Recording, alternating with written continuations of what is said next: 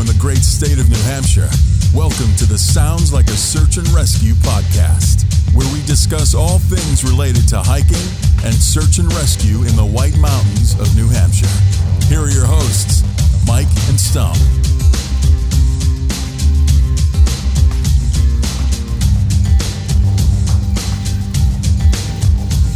Right, Stump.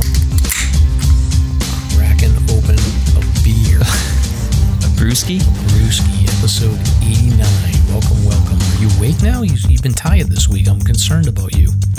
Yeah, man. I don't know. I just maybe need more coffee and less triple IPA. That's probably the solution right there. You gotta stay awake at night. Stump canceled on me last night. Yeah, I was exhausted. I'm like, I don't want to record unless I'm really up on the energy game, and I just did not have it. Are you feeling energetic tonight? Yeah, I feel much better, actually. There's a whole bunch of good stuff to talk about, so I'm ready to go. Okay. How about you? Yeah. You feeling good? I'm feeling okay. I've had my own issues with energy this week because I've been driving into the office for the last 3 days. And it's been brutal. My God. Like the mental toll that it takes for me to drive from my house into Boston and Cambridge is just unbelievable. So is this the first time in how long? I've gone into the office like once or twice for like an hour here or there just to catch up with different people that were in town to say hi. But this is the first time like I've really been in there. The commute. Had meetings and had to like sort of sit there for like 8 hours and actually work. And I had to do that like 3 days. So like rush hour? Yeah. I did. The whole thing? So I had to get in early man. and drive home and stuff. And it was like an hour and a half to get from Cambridge back to my house. Did you get to sneak your runs in the morning? I ran locally at my house and then took a shower. So I did sneak in some runs. Wow. But I had to get up earlier. I had to get up an hour earlier. And but it is kind of sad. Like the office that I work in is like we opened the office up in October of 2019. And then we worked until March of 2020. I mean, this is a brand new building. Like this is like I've seen it. Picture whatever you see on like Silicon Valley, like that TV show, like those offices it's basically set up like that. But now there's nobody in there. Huh? Isn't that funny? Yeah, I got a good look at it from a trip to the Marriott. Is the Marriott right across the way there? Yes. Yeah, and the room I was in actually had a view of the Akamai building. I'm like, oh wow, yes. There it is. Yeah, you can see it right there anyway. But that sucks, anyway, bro. Made it through, so it's a fun week. Yeah. How was the gas? You have to fill up. Yeah, I did. I actually, and it's weird because I usually only fill up like when I'm driving up to New Hampshire, but I did fill up, and it was $3 a gallon, so gas isn't too bad right now. Yeah.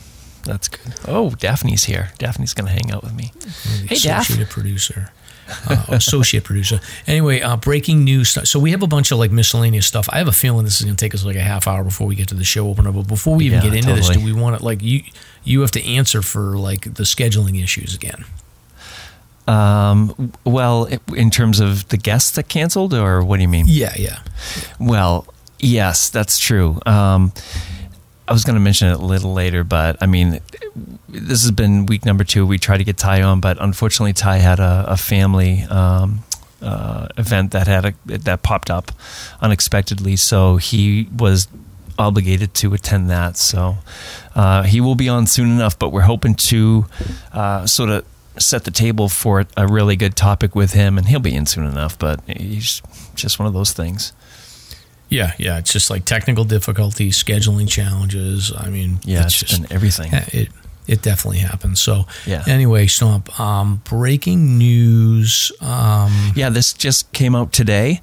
So, in the first session of 2023, the New Hampshire State Senate, I don't know if anybody's been following this, but I heard about it about a month ago. SB 13, the Senate unanimously passed this bill, and it basically permits the New Hampshire Department of Motor Vehicles to suspend the driver's license of anybody who refuses to make payments after fishing game, charges them for the cost involved with rescuing that person. So that's a pretty big story. So I don't know if it's already passed the House or not. It's obviously bicameral, but I'm sure it's going to pass if it's this unanimous. I think it makes sense. I mean, I think I'm of two minds of this. One, I think that you need to have some tools to give sort of punitive actions for people that aren't paying their fines.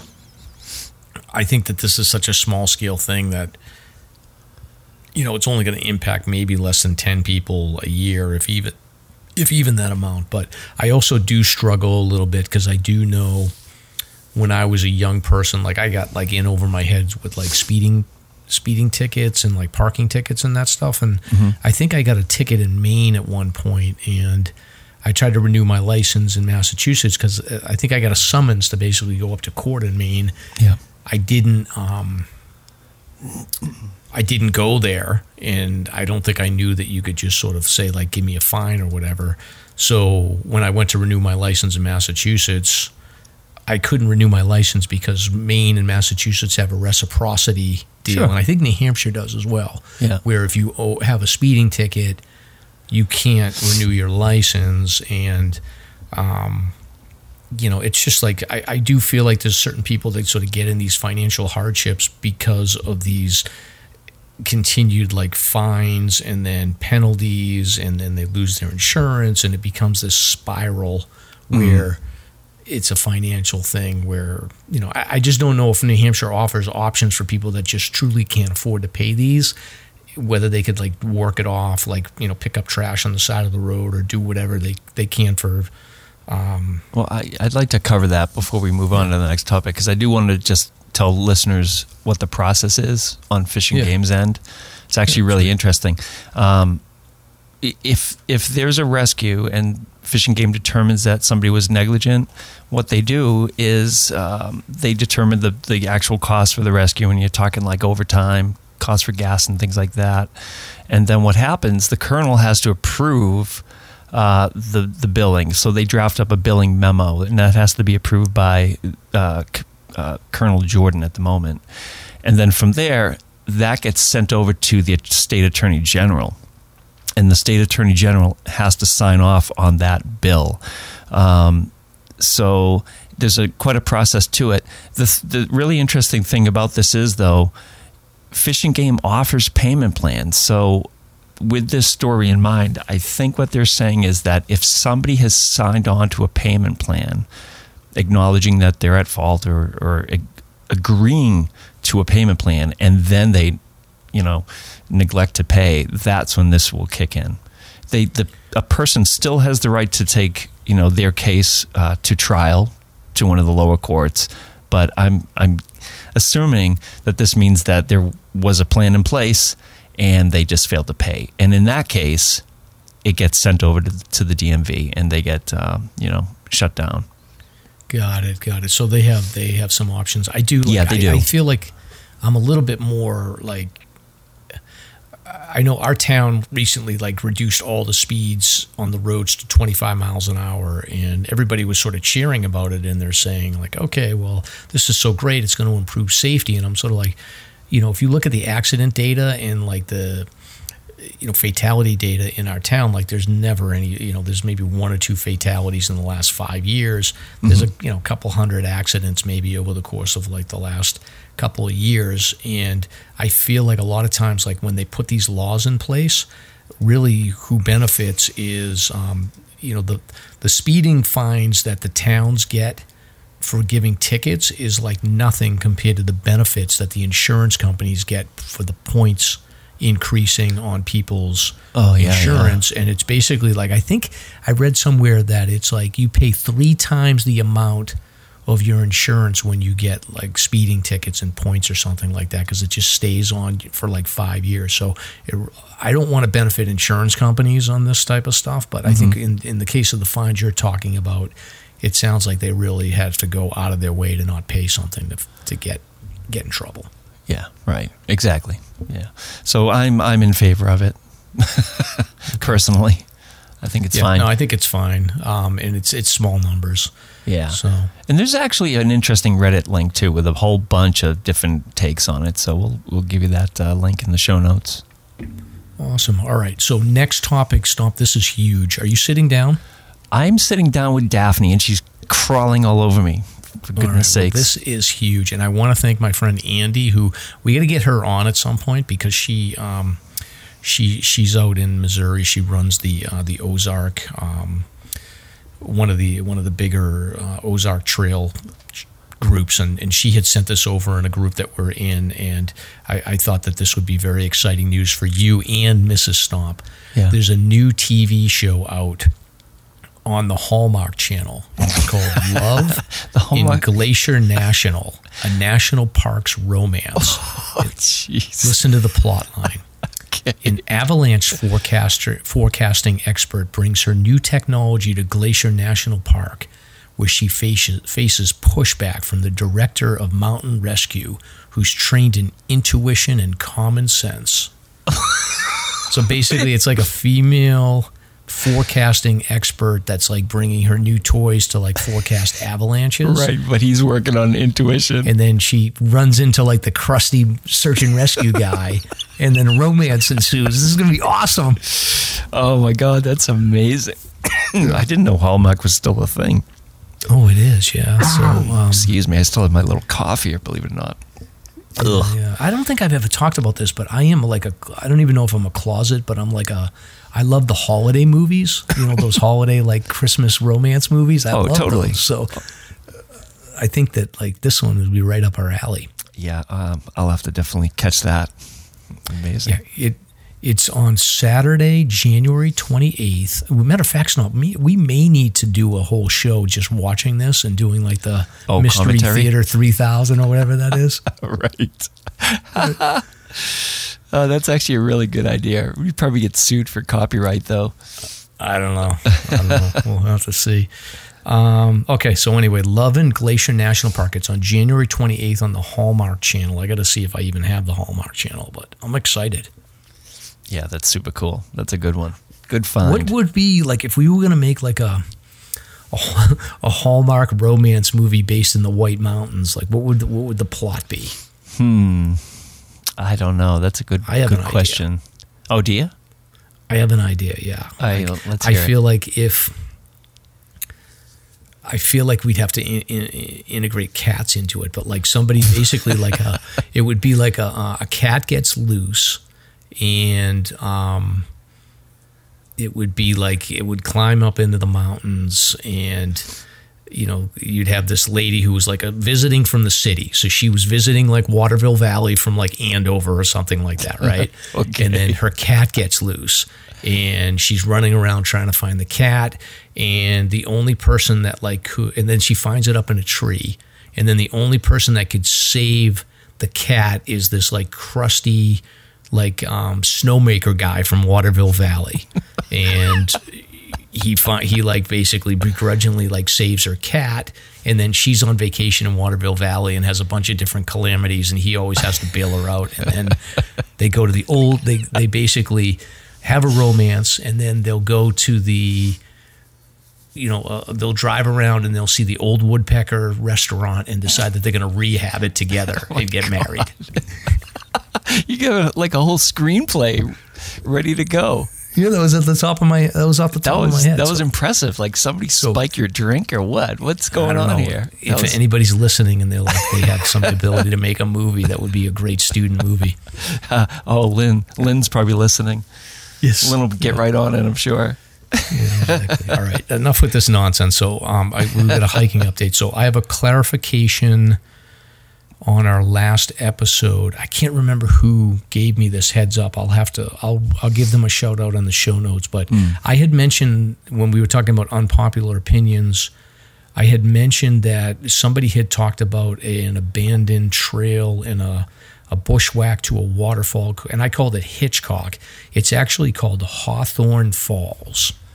Okay. And shout out to, it was listener Joseph. So thank you, Joseph, for that. Gotcha. It happens. This is a good one for you. And I'll link this. There's an article here that is the Lost Waterfalls of the White Mountains. Have you heard of this place, by the way? Is it a website you mean, or Hawthorne? Hawthorne Falls? I have not. Falls. Doesn't ring a bell. All right.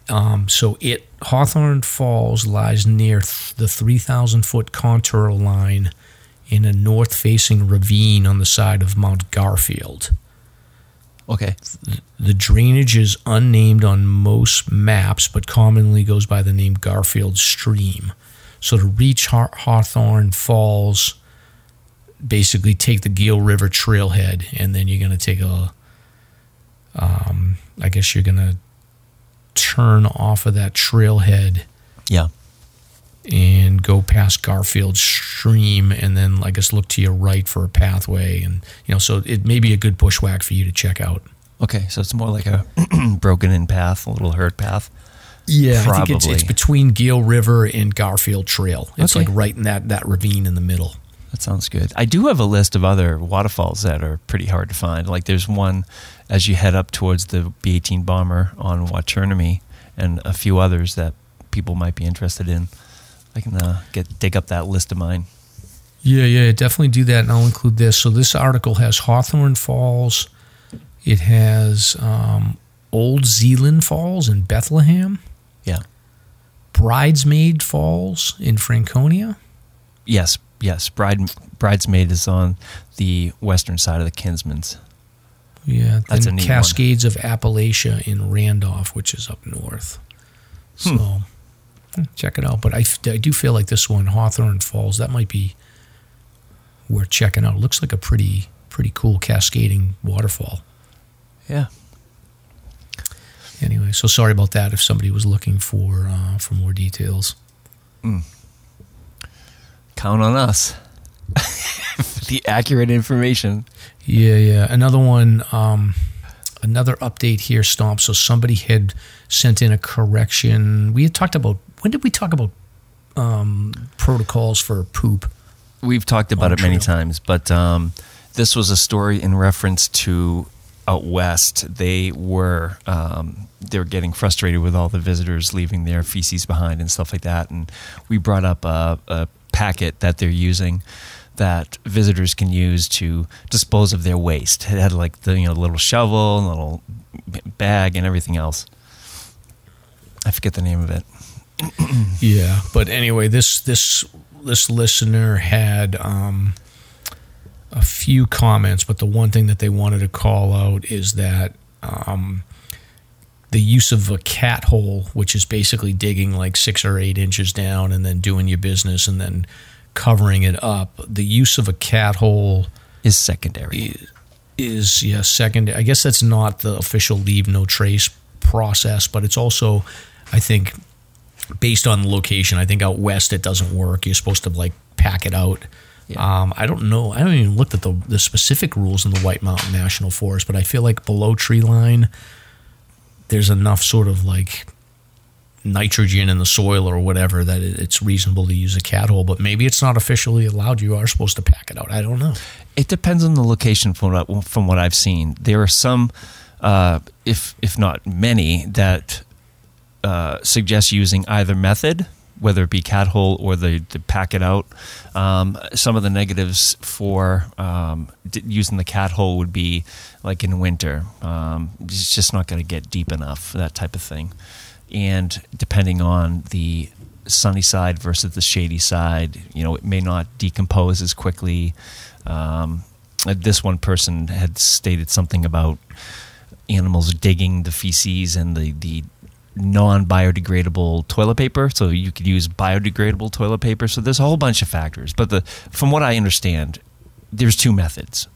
So the pack it out is preferred, but it's not against the rules by any means in the national forests for the cat hole. Yeah. I definitely have known some friends in some scenarios where dogs have gotten a hold of something. So yeah, that's a mess. But I'm also like of 2 minds of that. Like, okay, yeah, the dog got a hold of it, but if the dog was near you, then it wouldn't be an issue. So yeah, that's very interesting. Yep. All right, so the next one here, Stomp, this you may not care about this one, but I do. So Strava is an app that people use. So I personally use I have a Garmin Forerunner 935, which anybody that's using a Sun 2 or a Garmin watch, typically they have native apps on them where you download an activity. Like if I go running or if I go hiking, I basically set my GPS, and then I'll have like it basically ports into this Garmin Connect app that will show me all the details, like how many miles I went, what the elevation is essentially, so I can use that. But Strava is an app that actually lays on top of these different GPS tracking platforms, and it's a kind of a social app where people can give you like thumbs up. You can essentially just port over your activities onto Strava. And the nice thing about it is that it doesn't care what platform you're using. Like it can connect to a Fitbit, an iPhone, or an iWatch. It can connect to a Garmin, a Sun2, any device that you have that records a GPS track. You can push it on the Strava. It's got some cool features that I like to use. I like the flyby features, and it's got pretty good mapping. So a lot of people will use it, and it's like a monthly cost or an annual cost. I don't even know what the cost is, but they've announced that they're increasing their prices at this point, but really it's kind of a weird rollout where people have been upset that they aren't disclosing exactly what the new prices will be. So DC Rainmaker had put an article together basically just sort of being frustrated, saying that Strava wasn't giving information, only that they were going to be announcing an increase, and it was going to be a subscription increase anywhere between a 15 to 70% increase depending on the region, your billing type, and when you signed up. So if you do use the Strava paid features, just be aware that likely this will hit in the next couple of months. I guess in addition to that, they've laid off about 15% of their staff, and I think that this whole industry across like the GPS technology, I think the bike training, Wahoo, Specialized, these different companies it calls out, a lot of them are consolidating. They're under cost pressure, and my guess is that like a company like Strava might get acquired eventually. Interesting. Well, yeah, growing pains. Yeah, very interesting. So, yeah. I think I have an account up there, but I really haven't used it. I just don't have the gear to really use it when I'm out there doing my stuff. So, yeah, I may have to look at it. Like I do enjoy it. People give you a thumbs up, and you can follow people that you know. Like right. The reason you do it is because if your friend is using an iWatch and then you're using a Garmin, like if I'm just in my Garmin world, then I don't see that person's activity. So Strava basically connects across all these platforms. Mm-hmm. So, but I don't know if it's worth like whatever the cost is per month. Yeah, well, keep us posted. Yep. So Stump, you probably need to cover this next article that we pulled in here. Yeah, it's my favorite place on earth, next to Crane Beach in Massachusetts. But apparently there's a lot of a firestorm going on here over a proposed project in Adams, and basically at the Gould Farm, which is at the base of Mount Greylock, there was an approval by the town of Adams to have a developer basically create a campground at this Glen area. And the plan is to build 35 luxury cabins with granite countertops, showers, marble bathrooms, etc., etc. There will be 19 mirrored cabins, and the plan also includes 9 Airstream trailers that are 22 feet long, and it's literally at the base of Mount Greylock. So you can access a lot of the Greylock trails from this region, and the town is just flipping their lid about this. And some of the comments are just basically like, what happened to the rustic idea or the rustic campsites, or, no trailers over 15 feet. So I guess there's a risk that it's going to really sort of diminish the rural quiet feel out there, this obnoxious plan, but we shall see. It's very interesting. Apparently there's, a state resource and should be a concern to everyone in the Commonwealth. The 35 individuals and 4 organizations signed below are requesting another public meeting. So it's just this extended battle going on here in the heart of the Berkshires. I went to school in North Adams. I did some hiking up on Greylock, but I wasn't into hiking back then that much. Unfortunately, I wish I had taken advantage of it. But North Adams wasn't exactly like the most pristine place in the world, and Adams never was either. So, yeah. But I think that's different than like in the wooded section. So who knows? Sure. It reminds me of the whole, cog development, stuff like that. There's just a lot of that stuff happening in and around. And this whole proposal with Waterville, I guess I'm just a little sensitive to it right now. Expanding the ski slopes. I don't know. Not in my backyard, right? Yes. Cheers to that. Yes. Yeah. Anyway, well. Oh boy. Okay, so this next one here, you put this. So we've got, I think I got another article about Yellowstone, but 15 miles from civilization, someone removed Yellowstone snowmobiler's ignition key. Yeah. I mean, there's just a dispute as to whether or not this couple should have been on this trail that's utilized by like tours and this and that. So apparently this couple went out understanding. They understood that they could go use this snowmobile path.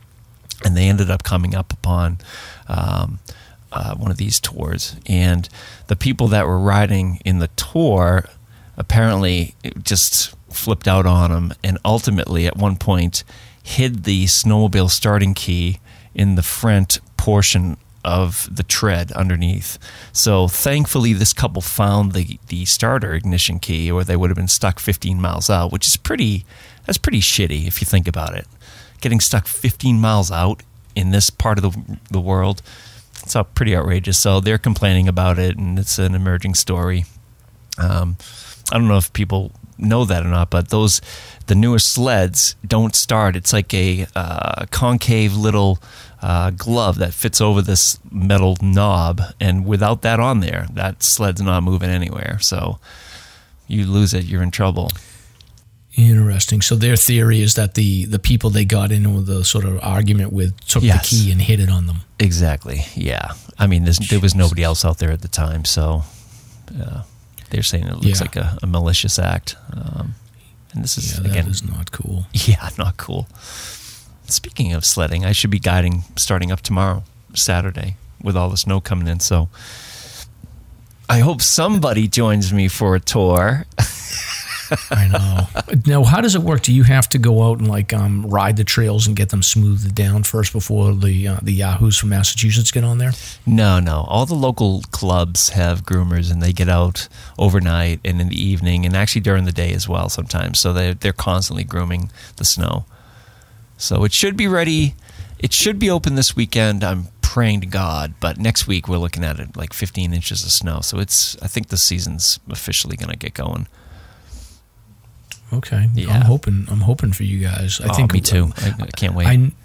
I know we were supposed to get rain tonight, and luckily it's switched over, so the snow line actually dropped into northern Massachusetts, and it looks like we're going to get a snowy mix between now and about 4 a.m. And my daughter Megan is putting the spoon under her pillow and got her clothes on inside out when she goes to bed tonight. So she's hoping to have school canceled tomorrow. Mm-hmm.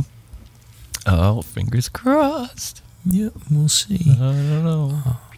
All right, so next one here is a interesting like I said, story. This is going to go a little bit long. So hiker stumbles on a dinosaur bone. Yeah, can you imagine? So this hiker stumbled upon a bone and ended up finding other bones once people came out to investigate. So this is out in Colorado, and excavators found one more bone, actually. So it was in the Royal Gorge region, which is famous for prehistoric fossil remains. And I don't know, that's super cool. I mean, I can't imagine. I mean, people find stuff up here sometimes, but not that large, like the finds out west. Pretty neat story. Have you ever found anything when you're hiking stomp? No, just those I forget what they're called, but when you have a small stone and there's just an imprint of a small little prehistoric bug on there. I've found those in the past, but certainly no bones or anything like that. Yeah, I've never found anything. Well, the only thing, I didn't find it. Mindy and Beth Lynn did, but we did find that backpack from that was only 5 years old. Yeah, well, this is like 150 million years old. Yeah. You've never found like a arrowhead or anything like that? Nope. And I'm sure we've seen a million of them. I mean, based upon the finds that like Casey and others have lucked into, they're everywhere. Yep. Yeah. Neat stuff. All right, this next one. So Backpacker Magazine put out this article, Stomp. I wanted to run this by you. Yeah. So they talk about the, Emily Sotelo was a 19-year-old hiker that had died on Franconia Ridge in November, and then we had another gentleman that died. I think he was in his late 20s. He died on Christmas Eve, Christmas Day.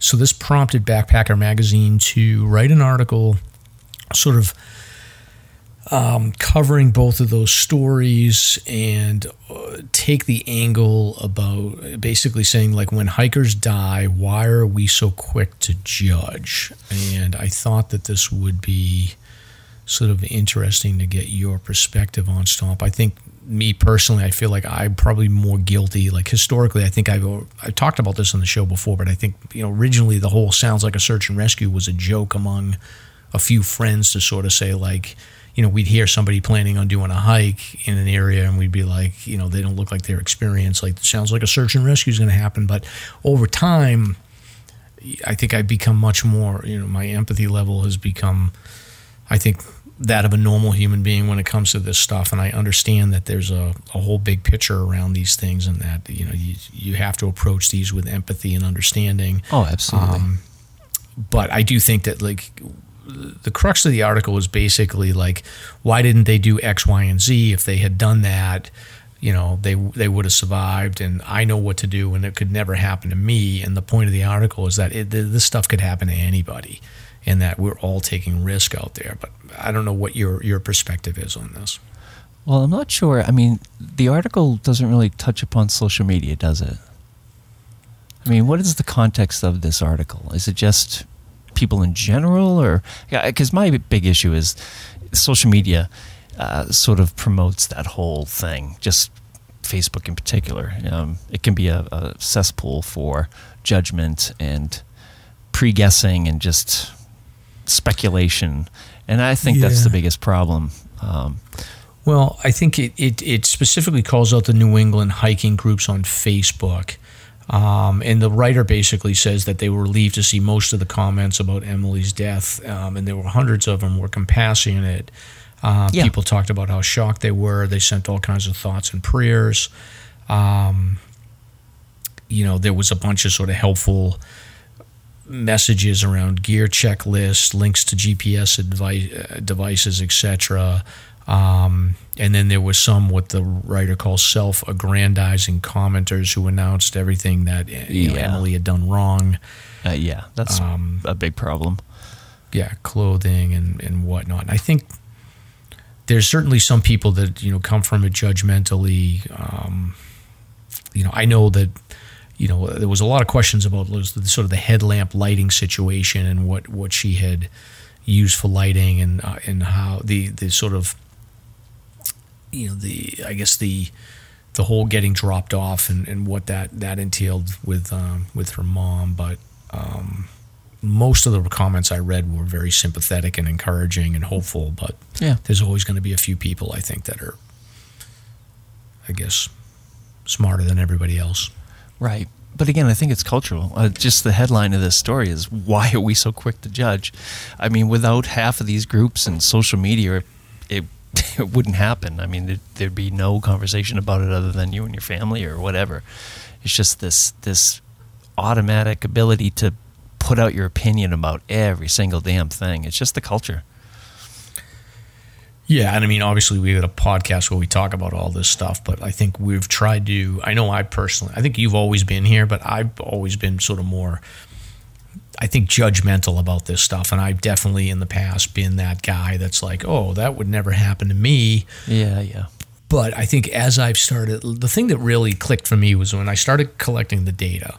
The reason I started collecting the data on search and rescue is that people were constantly getting on these social media groups and saying, we'd have one incident and people would be like, search and rescue's out of control. And I'd say, is search and rescue out of control, or is this just the reaction to one incident? Yeah. And what I found over time is I was like, search and rescue events are actually pretty consistent year over year. Like the volume doesn't change. It's you get streaks. It's definitely like December. This winter was very streaky, November, December this year. But for the most part, the volumes don't change much. And that has to, the volumes of total events, deaths on trail, fatalities, it doesn't change that much year over year.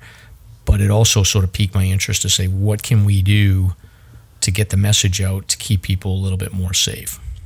What clicked for me is dragging people out of the woods. Yeah. You get a level of empathy that you may not have otherwise. And yeah, spend your weekend dragging somebody out of the woods for several hours and you might be less quick to judge.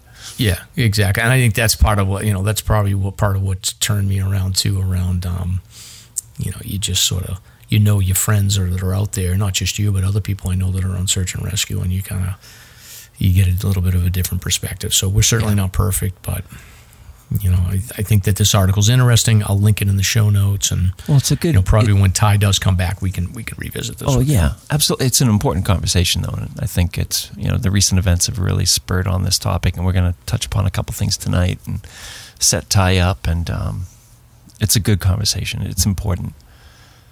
Yep. Yeah.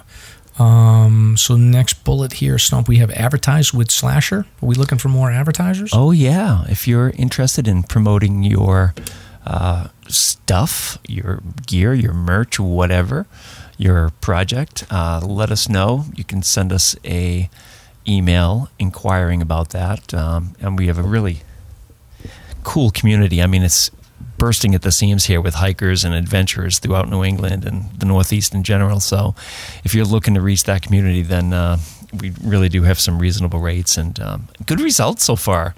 So it's super cool. So just drop an email at slasherpodcast.com at gmail.com. Sorry, SLASR podcast@gmail.com. Very good. So Stump, I got a lot of feedback from people that liked the unpopular opinion segment last week, so I got another one. I've got worst backpacking advice, Appalachian Trail edition here. So I picked up. There was a couple of discussions across the internet, so I wanted to run these by you. So this is again backpacking advice, or bad backpacking advice, Appalachian Trail edition. So this won't be just New Hampshire, but the first one is believing people who say that you're almost there. That's just general hiking advice. Like, don't believe anybody, right? Yeah. Definitely no. Don't listen. Yeah. People who say that boots should be worn year-round. Huh. I'm a boots guy year-round. Yeah. You're talking on trail, though, rather than trail runners? Yeah, I like immediately switch to trail runners once it gets to be mud season. Yeah, that's interesting. The only time I wear boots is like winter. Mm-hmm. Yeah. The next one is there's a train of thought that Virginia is like a flat area to hike. So a lot of the thru hikers are told that once you get into Virginia, it's really flat, and people say that's just a lie. Yeah. What's out there for high points on the AT? Is that McAfee Knob? Is that Virginia? I think that is like McAfee Knob, and like Lynn was talking about that last week about like that section. There's some devil. I can't remember what it is, but I think that's McAfee Knob. The next one is people who tell you never to hike solo, which I agree. I mean, it's a balance, obviously. Yeah, you got to know what you're doing. Sure, especially on massive adventures like that. Yep. Ultra Lone Peaks, which are trail runners, are the best hiking shoes. So these are really popular shoes. Mm-hmm. Stump, I think you can probably talk to this, but I think what I understand about this is the reason a lot of people love these shoes, but there's a lot of people who start their thru hikes off. Yeah. They look at like the best trail runners list. They get these Ultra Lone Peaks. there's zero drop shoes. Right. So they've never hiked in zero drop shoes, and inevitably what ends up happening is that maybe their Achilles or their calves are tight, right, and they're overstretching their Achilles. They're getting Achilles tendonitis. So sure, you have to be careful with these zero drop shoes. I don't know all the mechanics around it. You probably know better than I do. Mm-hmm. So Lone Peaks are zero drop? Correct. Interesting. Yeah, I mean, if you're not used to those, I mean, every shoe has to have a little break-in period if you're going to use them for something like that, the AT or even hiking. But yeah, what is it about zero? Is it my assumption that zero drop shoes, they'll stretch your Achilles out too much if you're not used to them, right? Sure, yeah. Like if you go from a boot to a zero, then you're dealing with quite a change in the ankle dynamics, and there's more stress and pull on the Achilles, like you'd mentioned. Yeah, I think just in general, like a through hike, like I would not do a through hike unless I had my sneakers dialed in, and I had used the trail runners I was going to use and pretty frequently. Oh, absolutely. Yeah, no question. But the body needs a period of change and adjustment for drastic changes like that. Yeah. And I just wish the listeners could see behind you, like the associate producer is just she's luxuriating on the couch. She's stretching out. She's scratching the couch. It's just she's living her best life. Cute. Yeah, she'll be asleep in about an hour. She just dozes off to the mellifluous tones of my voice. Yeah, and even though Stomp, he's got his lights on tonight, usually he's in the pitch black, but all I can really see is just spots of white, and then Daphne's just mostly dark. Well, she's keeping an eye on me. She's the assistant executive producer, so. Yep, she likes it. All right, here's another one, is that you don't need to be in shape to start a through hike. You'll get on shape when you get on the trail. Absolute bullshit. You have to have some level of preparedness and training. It may not be 30 miles a day type of preparedness, but you can't just go from couch to AT. I'm sure some people do. I absolutely believe that, but I think it's the exception rather than the rule. Sure. I think the rule is generally if you hit the AT and you're not in shape, you're going to get halfway up Amicalola Falls and then tap out, which happens all the time. You'll see these people that are, putting their YouTube channels together, talking about how excited they are to do the AT, and then they get halfway up the falls on the first 3 miles and then they're done. Well, my angle on it is you're going to be more prone to injury. Yep. The muscles aren't ready for it. Ligaments aren't strong enough for it. Your endurance isn't strong enough for it. There's so many reasons, so many things that could go wrong if you're not at least prepared for it to a degree. Yes. The next worst backpacking advice, you need to carry a gun. Have we ever talked about this before? No, we haven't. That's actually really interesting. Yeah. Are you a gun guy? I'm not a gun guy. Not when I'm hiking, but there have been occasions where I've gone on pretty wild bushwhacks where I did take one with me. And there was a period where I was stumbling upon weird, refuges in the woods that people are hiding out at. And that got me sort of wigged out for a period of time. Because people do hide in the woods from the law, felons or whatever else. I mean, that's pretty common. So there is that. Takes out John Rambo in the woods. That's right. But typically I don't. But there have been one or two occasions where I have gone out packing heat. Interesting. Yeah. I saw a guy, we were hiking, me and my friend Tom were hiking out to Isolation, and I was talking to a guy, and he had one of those holsters on his chest or whatever. So we were just talking, and I actually didn't even notice the gun at first, and then I saw it was a really small gun, and I was kind of I don't think that that's going to do any good against a bear. You need a bigger weapon. But that's the only time I've ever seen anyone with a gun I'm sure we pass people all the time that are packing, but you don't see it. He just happened to have his holster right in the middle of his chest. Yeah. See, I compare it to hiking. I'm not hiking, but hunting. You're in the deep woods. It's slightly different than just being on trail. I wouldn't pack a gun on trail. But anyway. Yeah. How much a gun has to weigh? Probably a good 4 or 5 pounds, I would think, right? Yeah, probably. Yeah, unless you're carrying a rifle like a hunter. But yeah. Anyway, interesting stuff. The next one, worst backpacking advice, and this goes both ways. So you should sleep with your food. That's absolutely foolish. It is foolish, but I absolutely know a lot of like thru hikers that have done a lot of miles that just say that they screw it, they sleep with their food. That's so dangerous. Interesting. Dangerous, and they haven't had problems? I don't know. I mean, I would assume in the Smokies, like they have problems with beer, so everybody has to follow the same guidelines. I think in the Smokies, everybody has to stay at the shelters, and they have cables to hang your food because those beers are much more attuned, I think, to humans.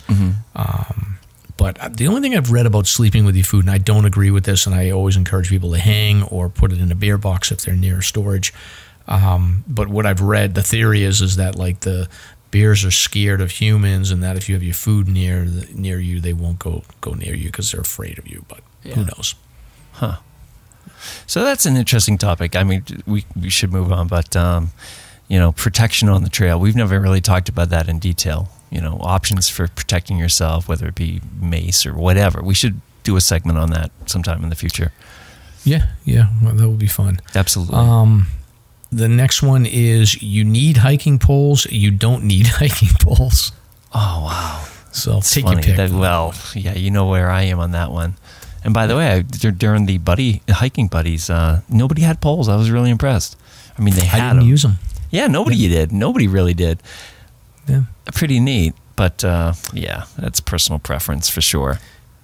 Yeah, I feel like if I was, and we'll talk about the buddy hike in a little while, but I feel like if I was using snowshoes, I do tend to use the poles just to stabilize myself, but we didn't need them then. Yeah.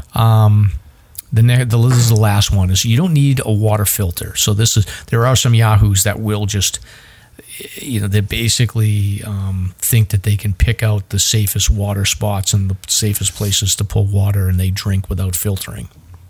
Mm-hmm. Yeah. I was talking to a kid that was doing the AT when I was in Grafton Notch. We were staying at the shelter, and he said that he stopped filtering in like Virginia, and he's like, I haven't filtered at all. He's like, I just drink right out of the source, and I haven't had any issues. So. Wow, that's cool. Yeah. The closer I don't recommend it. The better. Yeah, right. Yep. People do it. But anyway, that is Worst Backpacking Advice, Appalachian Trail Edition. Good stuff. Yep. All right, on to some pop culture stuff here. We'll just mention what we've been doing because we are running long here. I saw Hidden, which is by the Duffer Brothers, and it's an earlier movie, and it blew me away. It was fantastic. Duffer Brothers are involved with Stranger Things. This is a really great movie. It's with one of the Skarsgårds. There's 10 million Skarsgårds out there acting. He's one of those guys. So check it out. It's super cool. Apocalyptic type of theme.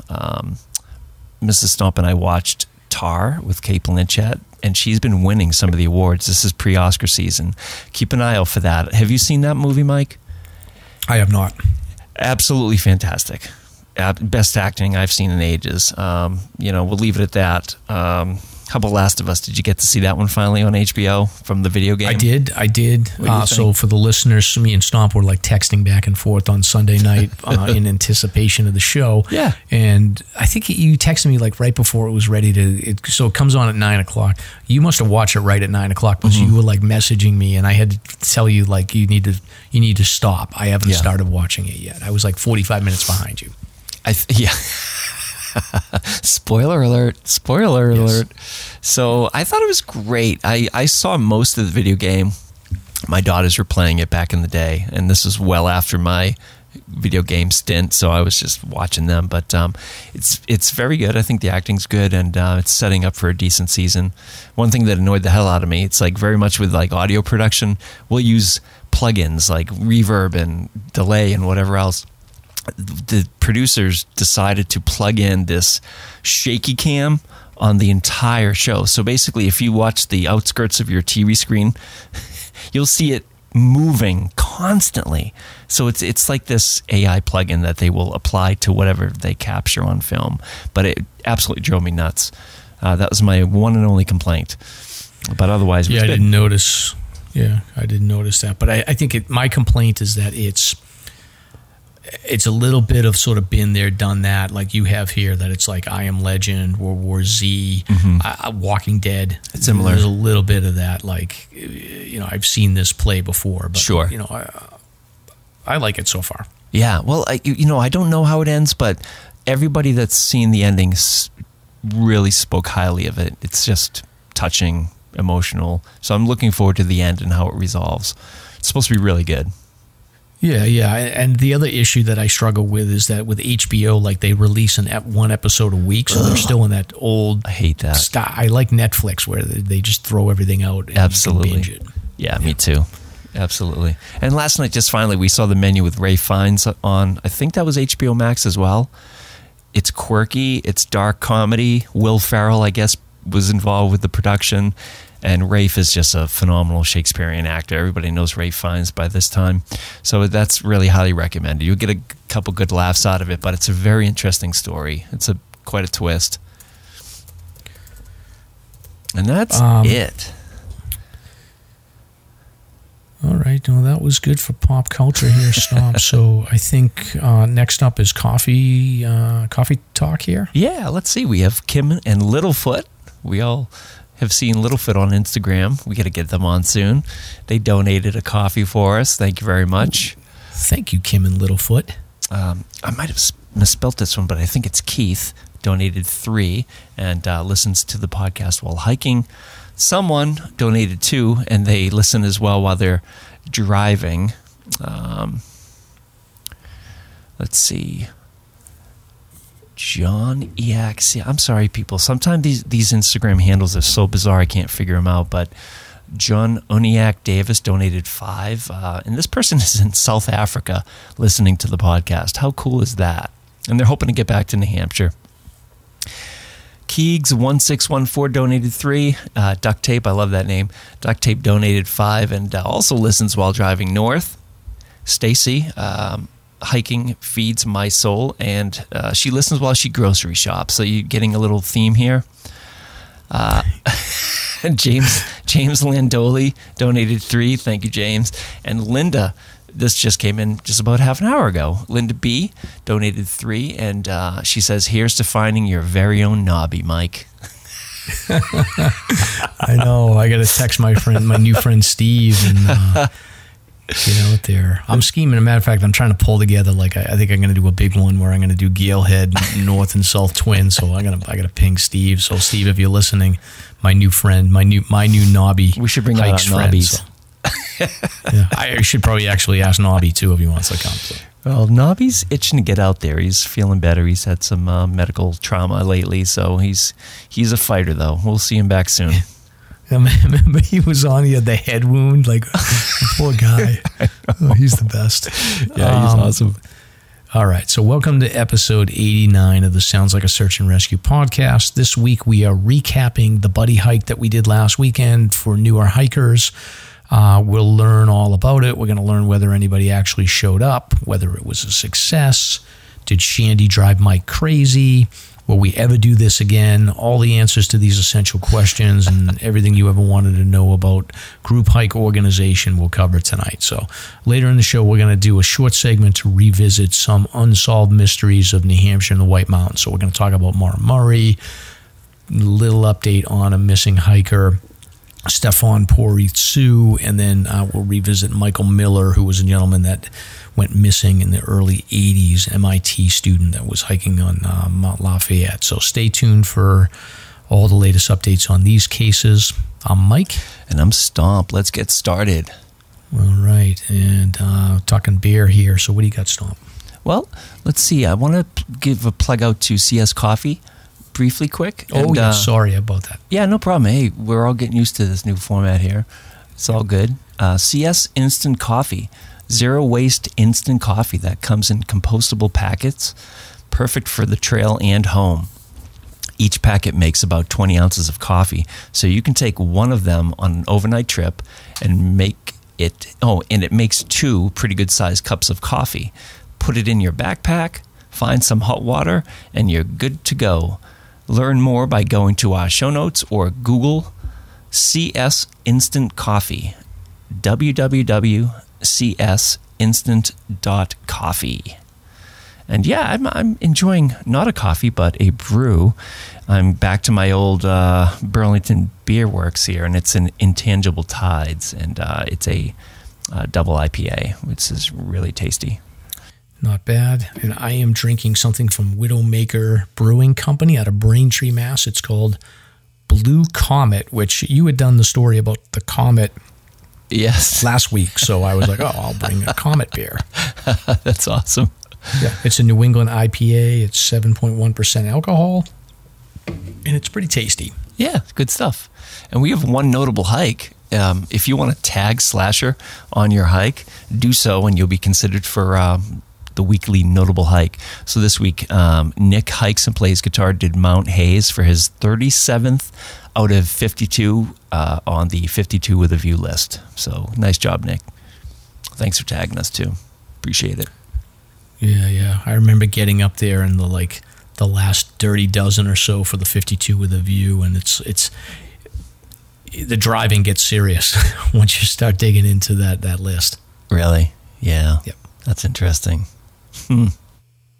Yeah. Well, I'd say I remember when I hiked Mount Hayes, it was on one of the hottest days of the year, and I was covered in sweat. Mm-hmm. Where is Hayes? Kangamangas? That's the one where when you go, you cross, you leave the Wildcat Carter Marias, and you cross Rattle River, and then you're heading into Grafton Notch. It's the first peak off to the left of the Appalachian Trail as you start heading up to Mount Success in that area. Gotcha. Okay. Yep. Nice area. Yes. But I had teed up the whole idea that I was covered in sweat so you could do the next advertisement. Oh. Do you like back sweat? I do not like back sweat. Dude, sorry. I was just too into the story. Like, oh, all right. Well, we have our second sponsor back to back. And back sweat sucks in all types of weather and hikes. Not only is it uncomfortable, sweat is a risk factor, causing your core temperature to fluctuate if it doesn't evaporate off your back. Check out Vaucluse's Cool Dry Backpack Airflow Frame, a backpack accessory that installs on your favorite pack, sizes 18 liters up to 65 liters, and creates an airflow gap between you and your pack.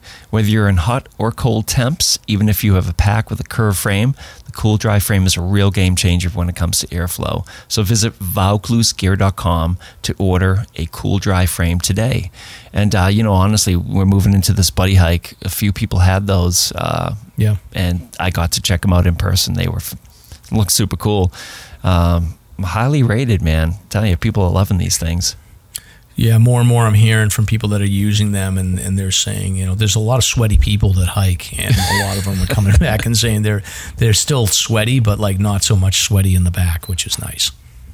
Yeah, and it's a nice design. I was really curious. It's one thing to see it online or discuss it, but it's another to actually get your hands on it and check it out. So it's very discreet too. It's not like this humongous piece of gear that's hanging on your back. It's a very, it's tucked in there and it's pretty petite. Slasher's hiking topic of the week. All right, so Slasher topic of the week. Yeah. So we're gonna do a recap here. So me and Stomp did a hike with like about 30 other people last week, and we're gonna recap it. There was not 30 people in our group. We kept it low, like it was like less than 10 people in each group, I think. So it was like 25 people, 30 people total. But we did this buddy hike. So I had posted this buddy hike on the Hiking Buddies Facebook group probably about 2 months ago, and I think the total number of people that had signed up, so you can basically say maybe or yes. I think I got like 90 people that had signed up. Right. And as a follow-up to anybody that had said yes, they were going, I sent out a link to a Google Sheet and asked people to fill out the Google Sheet. So I ended up getting around 30 people that filled out the Google Sheet. I pushed everybody else to like not going and just said, this is the 30 people that are going. And the nice thing is that within the groups, we had like anywhere from 3 to 4 experienced hikers that could lead and support the newer hikers. So it was almost like a 50-50 mix between experienced hikers and newer hikers. So we ended up scheduling the groups to start an hour apart. So we had a 7:30 group, 8:30 group, and 9:30 group. And me and Stomp were in the 7:30 group, right, Stomp? Well, yeah. I mean, I showed up at 7:30, so I missed the memo on it was a departure time of 7:30. Oh, well. I got some heat from several of the hiking members, but hey, what can you do? It was fine. I think we ended up getting on trail at like 7:45 or so, and but it was good. I was hanging out. I was talking to some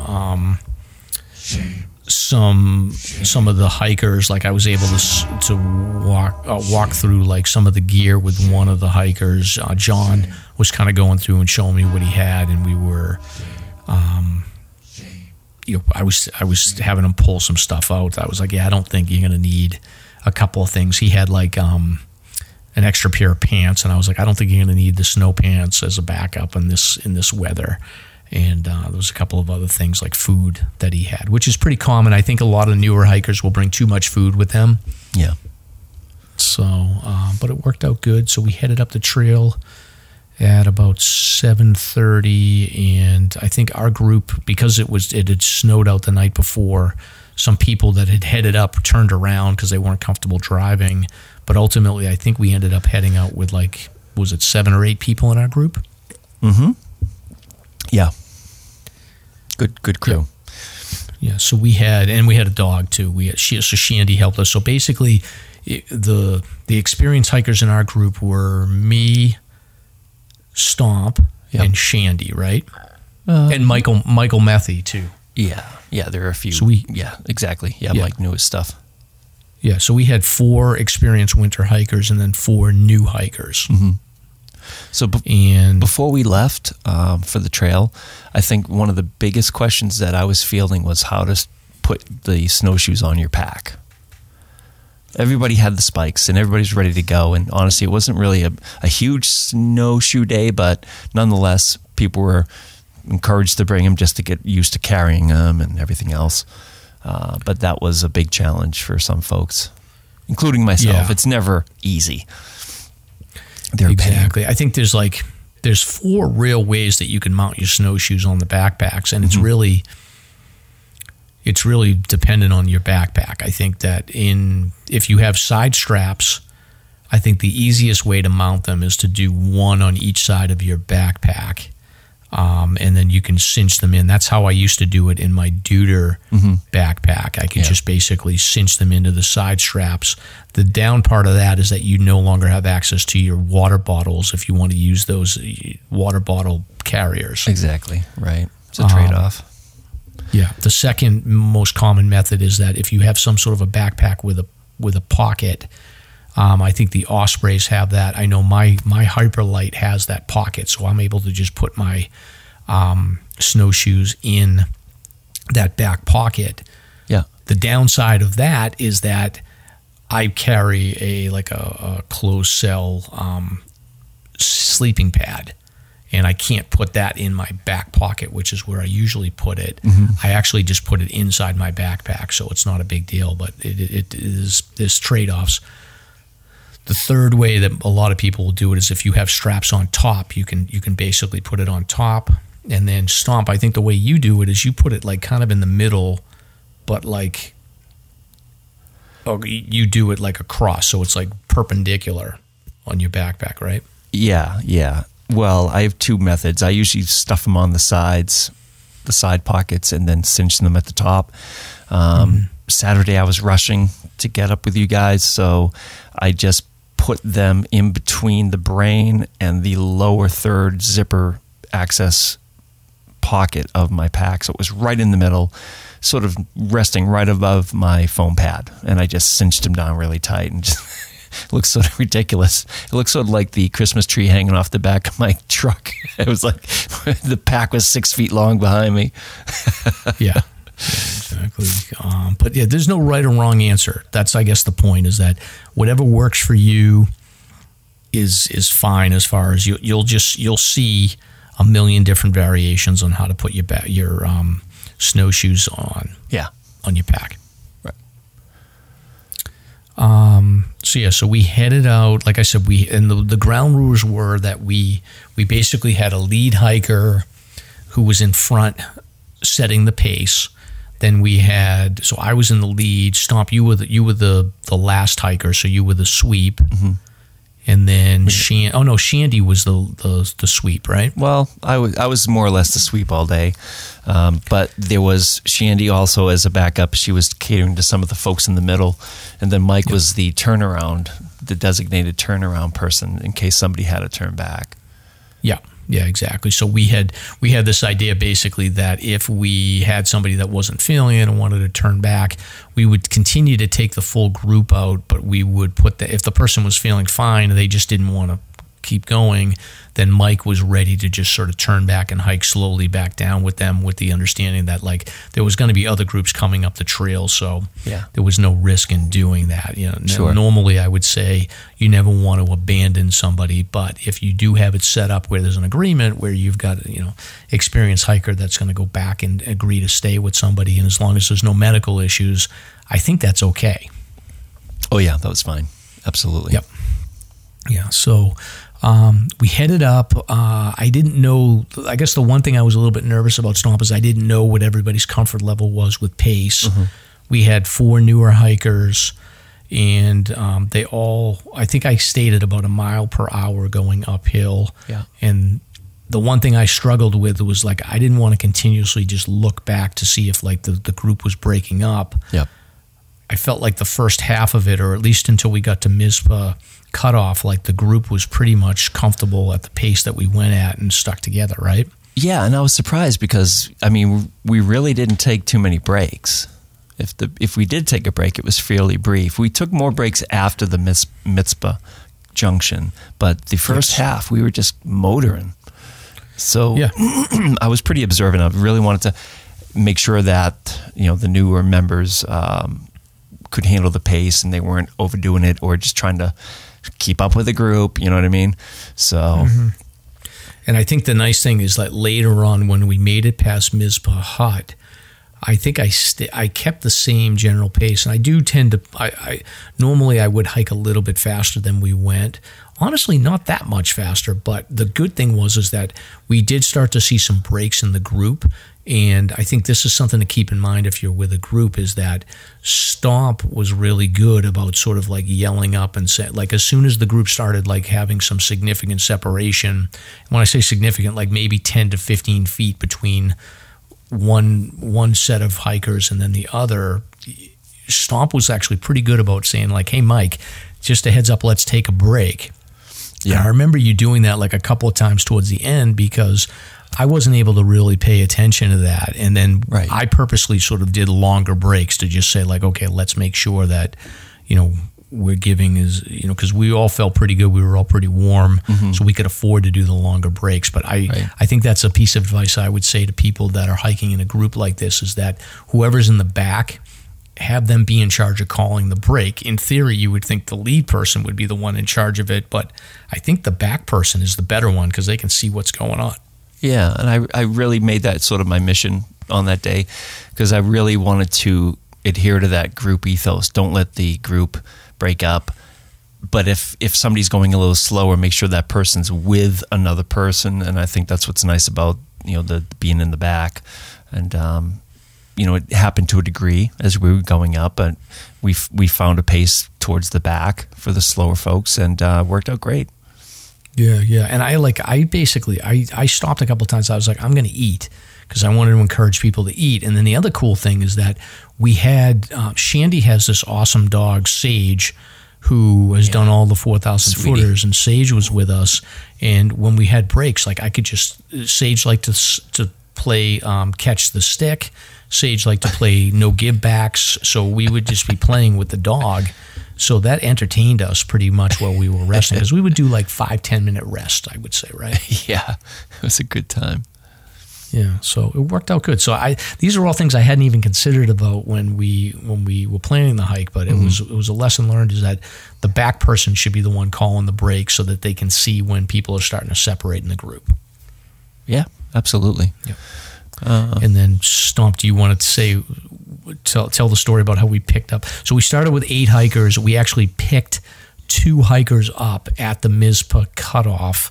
Maybe keep their names newer hikers private, if you don't mind. Yeah, that's fine. Yeah, but it was really interesting because I'm going to sort of tie this into the future tie episode, and I'll try to be brief. But when we were at the Mizpah Junction cutoff, 2 younger hikers, I don't know, maybe in their late teens, early 20s, poor judge of age. They were, I think I picked up, they were 16. Okay. So they were fairly young. 16, 17. They walked up upon the junction, and it was clear to me by body language and just their mannerisms that they weren't quite sure where they were going. And just looking at what they had on for gear, it was sort of setting a signal in my mind, like, I should keep an eye on these 2 folks. And I ended up, along with another member or 2, saying, hey, where you going? And Pierce, okay, it's that way. So it was the other direction. So they were making the first wrong turn, and we corrected that. They continued up trail, and within a minute or 2, you had stepped off for a moment. We caught up with them again, and they were having issues with balling on their spikes, and gave them a quick little lesson, like, whack the side of the tree, that type of thing. And at that point, I just inserted myself and said, hey, why don't you join us? And so it was really cool. So, and they were relieved. They seemed relieved, like, oh yeah, that's great. So this ended up being their 3rd winter hike. They're avid, warmer weather hikers, but this is sort of new for them. And as many listeners know, winter hiking is a whole different ballgame. It's a deeper, steeper learning curve. So I was relieved that they joined us. And, along the way, we talked about all kinds of things in terms of preparedness, and I would intermittently just ask, do you have this and that? And, they actually were fairly well prepared, which was a good thing. I just didn't know what was in that little pack and this and that, but I'm always thinking about that stuff. So ended up being really cool. So where am I going with this? So I was picking their brains about where they get their information on, is it social media, is it peers, and this and that. And this ties back to a recent conversation that is starting in the search and rescue community. We are looking at how do we make sure that we have a constant flow of the younger generations coming in to become volunteer search and rescue members. So that's part of it. When we started talking about that, it occurred to me that we should be looking outside of the teams as well to say, are we getting the hike safe and the education out to these younger generations? And that's a big question for me, and that's something that we hope to talk to Ty about when he does make it on eventually. And long story short, there's a ton of information. It's like, just briefly, the Zoomers, they are on their phone 24/7. They surprisingly, they do sort of like group dynamics, which is a great thing for, like, say, hiking buddies. But the surprising thing in my research has been that, Facebook is probably not going to be a source of education for them. It's going to be the short little 10, 15 second clips on YouTube or reels on Instagram. So, we're going to talk about that because I think all of us as hikers have to figure out how to educate the younger generation, because I don't want to paint them with a broad brush, but the recent events over the last several months have piqued my curiosity as to whether or not we're reaching people with the basic safety stuff, or if it's just falling on deaf ears, or if it's just not being heard at all. So it's going to be a good conversation when Ty comes in. Yeah, it's interesting. I noticed, like, when I was driving into Cambridge this week, like, there was a big, we'll talk about billboards in a little while, but there was a big billboard with backcountry skiers basically skinning up Mount Washington Valley somewhere, and I was sort of thinking, I was like, well, that's a great advertisement, and it's a beautiful picture, but I feel like that money might be better well spent to sort of just, advertise hiking, but maybe the 10 essentials. Oh, yeah. You know what I mean? Versus, I get it, they want tourism and they want people getting up there, but I do think there's a balance there, and I don't think that they lead necessarily on their advertisements with safety, which maybe we need to start doing a little bit more. Well, that's the thing. I think the younger generations, this is my hypothesis, are they seeing videos like that without any safety context whatsoever? And they say, oh, great, I'm going to go to REI, buy my skis or my boots, off I go. There's absolutely a gap there with what people are receiving, in my opinion. Yeah. And I think the other thing too, Stomp, is like we hear this common issue comes up all the time where people will say like, oh, I saw someone on the trail that was unprepared. And honestly, I don't necessarily, I think that these two young people were, they would have been okay. They were doing fine. They made it up to the Mizpah cutoff by themselves, and they would have been okay ultimately. There's a ton of people out that day, but we get questions from people that are like, oh, should I say something if I see somebody that's unprepared? And I think I didn't really witness it too much, Stomp, because I think I was just a little bit too far away from it. But it sounds to me like, you and some of the folks in the back sort of struck up a rapport with them, non-threatening, non-judgmental, but offered them the opportunity to come along. They seemed to be happy to join us. Like they were, especially when they figured out like, oh, this is a group that's just newer winter hikers that are learning. I think that they sort of hopped in. They were like, oh, this is perfect for us. Yeah. I don't know. Yeah, I agree. I had a bit of a conversation with some of the Hiking Buddies admin staff and, the people that run the operation, and really interesting topic about first line of defense in this battle is just the person you see on trail. And it's a very interesting idea. And that probably is the best place to educate people, is right on the trail when you see them. If it's like, and then the question is like, when do you do that? Obviously, if there's some obvious problem, you have to speak up. I think in this situation, it was appropriate the way it was handled, and just as you said, they were prepared and probably would have been fine. But when you do see those people that are just so clearly in over their heads, which is funny because on the way down we saw several people in cotton and just sitting in the snow. Yeah. I mean, that's the moment where you would probably say, hey, what you doing? Where you going? What's your plan? Yeah. How you feeling? I mean, I think it's a really valid point. That's a great moment to teach people right there on trail.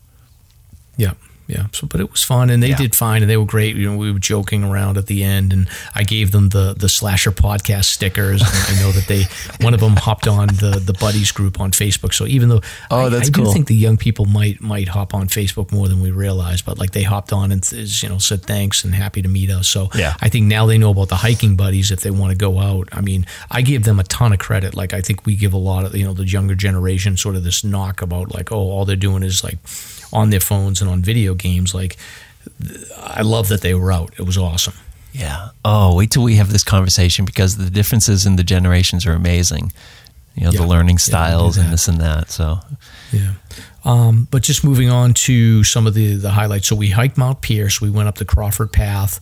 There wasn't a lot of views. It was socked in.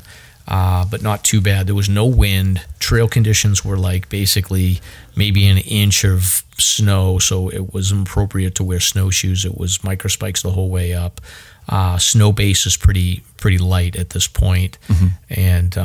And we all carried snowshoes, but we didn't use them. It was pretty crowded when we got up to the summit. Like we didn't see a ton of people, but as we were coming down, like there was the other buddy groups coming up. There was an AMC group that was hosting a hike. They probably had it looked like 15, 16 people with them, and then there was just various other people that were coming up. There was a couple of solo hikers coming by us and everything. So it was pretty busy up there. So it was really a good day to learn. It's just the only bummer was no views. Yeah. for sure. I mean, I really love those gray days. And you could see maybe half a mile onto the ridge towards Eisenhower, and that's sort of enough for me. I mean, when you're surrounded by those trees that are covered in snow, it's just so beautiful. Oh, yeah. Looks like cotton candy, like white cotton candy everywhere. Yes, it's so awesome. It was a good time. I'm glad you pulled it together, and I'm glad I actually got to make it. Yeah, yeah.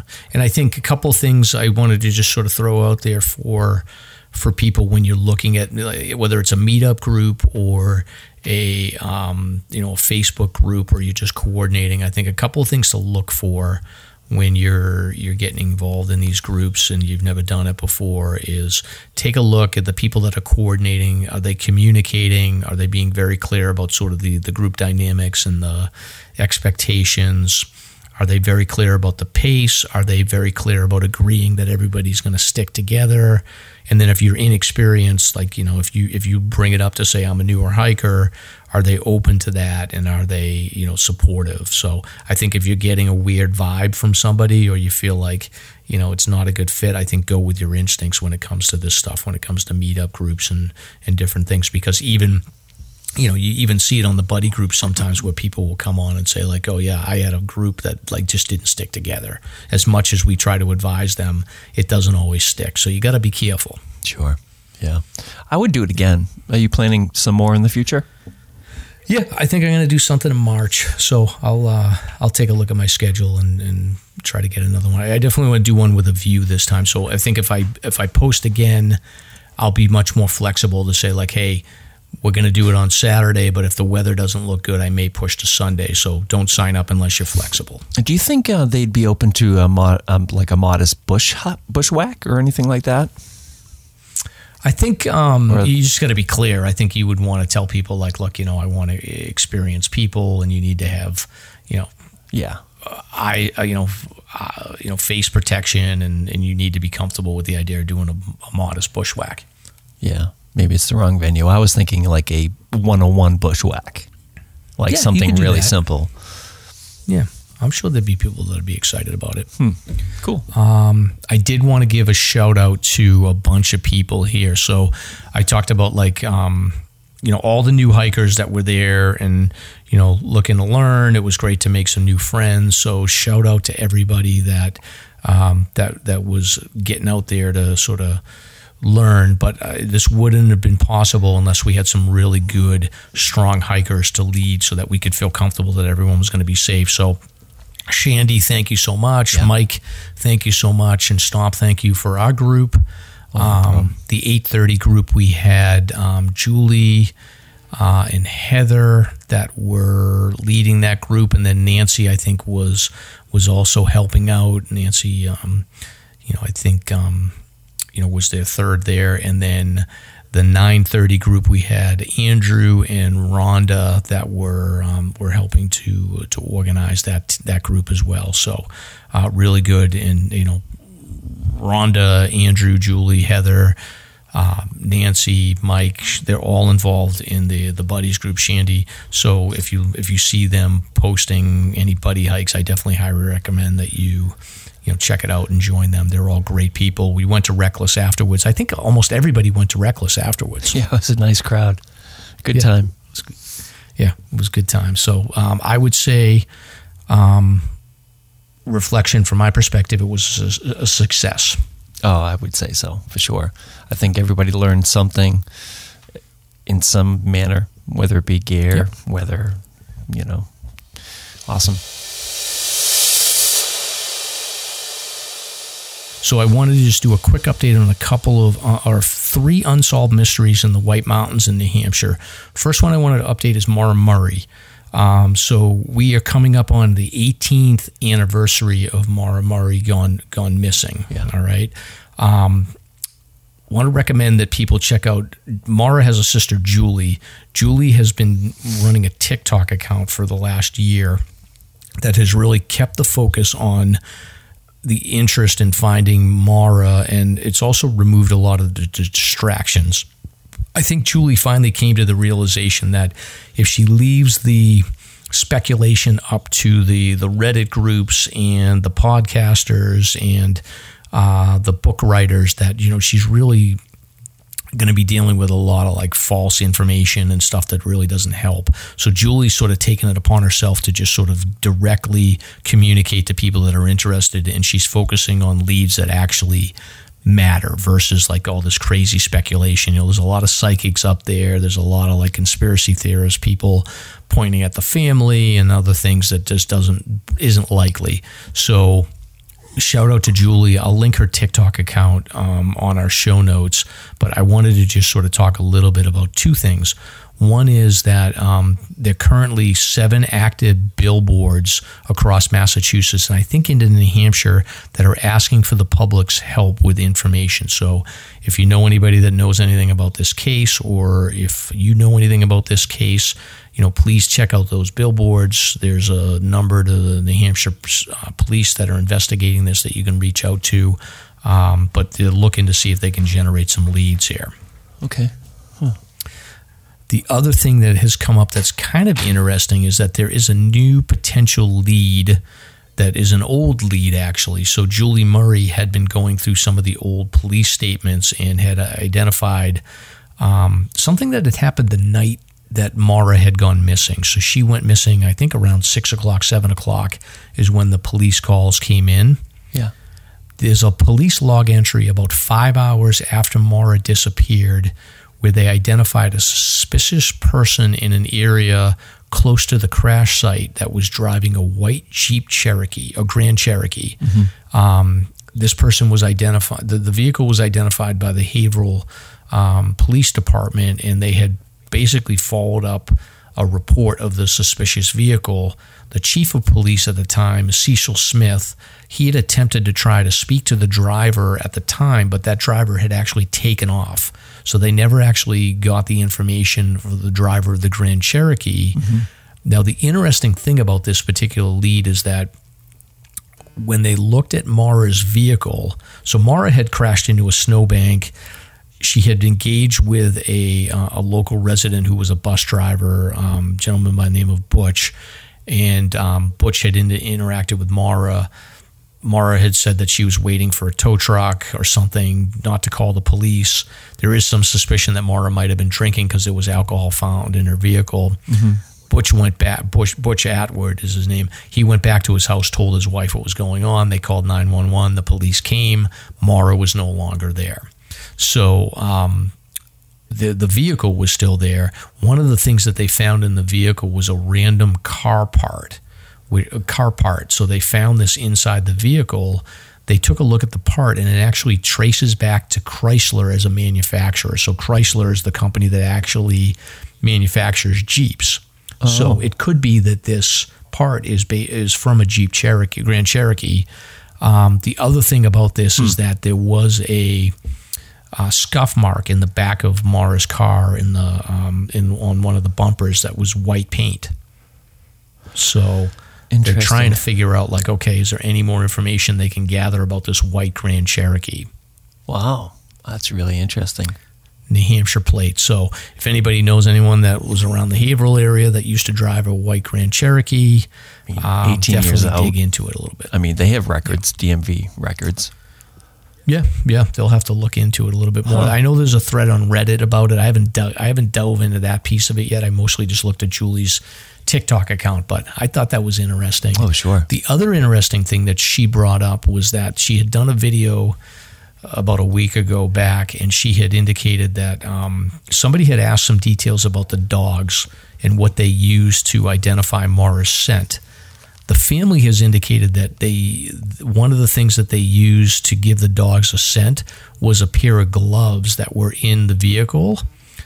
The concern is that the family doesn't actually know whether or not Maura ever actually wore those gloves. I guess they were a new gift, and there was some pictures of her in cold weather where she wasn't even wearing the gloves. So Julie theorizes that it could be that they gave the dogs these gloves to get the scent for Maura, and that Maura had never actually worn the gloves, so her scent may not have even been on them. Jeez. Interesting. Interesting. Yeah, so, for sure. Keep the hope alive. I mean, I still think that it's very likely that she ran off into the woods. She ended up on somebody's private property, and it just hasn't been searched. Wow. I have no idea. I mean, so many possibilities, so many different theories. It's intense, but it's heartbreaking. 18 years later, I can't imagine. Yeah, interesting. So the next one that I wanted to cover here is a case that a young man by the name of Stefan Porus-Sue. This is a young man out of Lowell, Massachusetts, I believe. Okay. He had gone missing in 2019 over winter. So this was I don't know if you remember this one, Stomp, but Fish and Game had done a search based on potentially this person being spotted on the auto road during winter. I remember this one. Yeah. Remember this one? So there's been a little bit of a weird development. I'm a little uncomfortable even going down this path, but I figured it was worth just sort of talking about because it's interesting. Yeah. So the original story was that this young man had gone missing. He had come up to New Hampshire. He had bought some gear. They had like the receipts of the gear that he had bought to go hiking. He was like a newer hiker, and he'd gotten an argument with his father on March 8th, 2019. And I guess he had been spotted in Chelmsford or something, and then eventually made his way up to New Hampshire. His car was eventually found in Pinkham Notch. For whatever reason, and I have not been able to pin this down, but for whatever reason, Fish and Game had initiated a search around the auto road area. And I remember at the time people were saying, he might have been spotted on the auto road. I also remember around that time an employee of the auto road coming onto the Facebook pages to remind people that you cannot hike up the auto road in winter conditions. So I don't know if those are related or not, but Fish and Game had initiated a search, but they just didn't have a lot of information to go on. And this person has never been located. Right. His vehicle was located. The weird thing is that there was a cell phone ping in Chelmsford, Mass, after he had supposedly gone missing, I think on or around March 10th as well. So I think ultimately, they found his car on March 18th or the 17th. So it was a week later. So there was a big period of time where he had been missing and presumed to be hiking and had gone missing. Now, the development that I find interesting is, and I don't want to give out a lot of detail here, but there was a summary on Reddit in the Unsolved Mysteries thread talking about Stefan. Somebody had come on and had posted a flyer that's been going around Lowell, and that flyer is indicating that this was potentially foul play involved in this, and that that there's people that know more about this case than they're letting on in the local area where he lives. Okay. In Lowell. Which, if this was in fact true, then it would seem to me that if that would indicate that potentially somebody might have dropped the car up in Pinkham. Yeah, like and a then straw maybe man. he was never even on the mountain. So who knows? Yeah, little diversion. Yeah, That's which I found very interesting. So I don't know. The thing I'm curious about is what report Fish and Game got that motivated them to start a search. I haven't been able to find anything in news articles to cover why they did that. Yeah, was there a 911 call or a family member, maybe? I don't know. I feel like somebody had said that he had been spotted on the auto road potentially, but I don't know. Yeah, I'd have to look at the old report if it's out there. Yeah. So That it's is weird. interesting, but it's an interesting little twist. Oh yeah, and there's some flyers going around in Lowell. There's a picture of one on the Reddit site. I'm not going to link to it because I just don't. I hesitate to. I don't want to be one of those sort of podcasters that's blaming people and coming up with these crazy conspiracy theories. But I just find it interesting that there was such a wide amount of time that had gone from the time that he had gone missing to the time that they had found the vehicle. Yeah. And it's just an interesting theory that okay, maybe there was foul play that happened closer to where he lived, and that they used the sort of bringing the car up to Pinkham Notch maybe as the diversion. I don't know. Right. Could be. You have a future in detective work here, Mike. Not me. But I think it's important. And again, I don't know where the family stands on this. I know that there's a Facebook group that has been lightly active around keeping his memory alive, but it just seems very sad that a young person like that has been gone missing and no sign of him. And it's very rare that somebody's body isn't found when they go missing in the Whites. Yeah, for sure. Yeah, a handful. Which is a segue to the third unsolved mystery is, again, Michael Miller. We talked about him. This is a young man he was an MIT student that went missing in the early 80s. He had been hiking with two friends up Old Bridle, took off from his friends and headed up, I think he went off trail, headed up a drainage. I'm assuming it would have been either Walker Brook or there's basically 1, 2, 3 drainages on the way up to there's Lafayette Brook, Walker Brook, and then there's a brook in between those two, which it's not named on my map, so I don't know what it's called. It's also called Walker Brook, interestingly enough. Yeah, Lafayette Brook, Walker Brook, and then Dry Brook.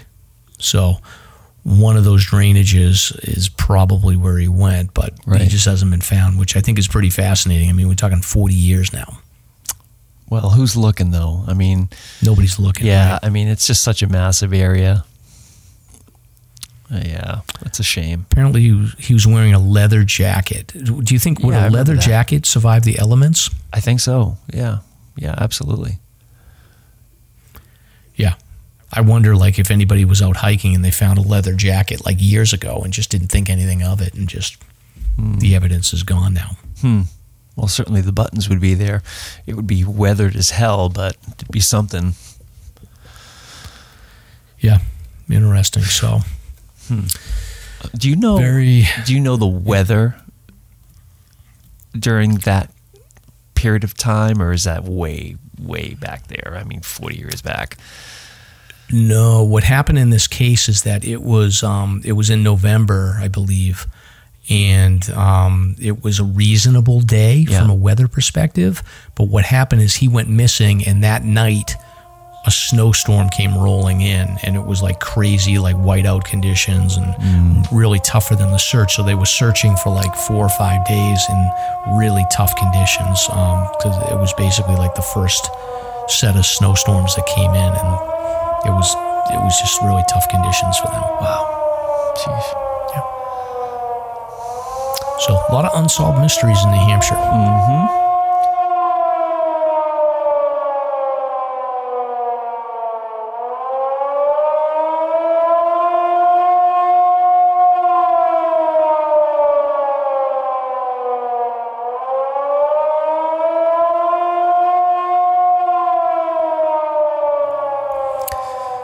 Stomp. So I think we're going to move on to our last segment, which is search and rescue news. But before we do that, I think you got one more commercial you got to do.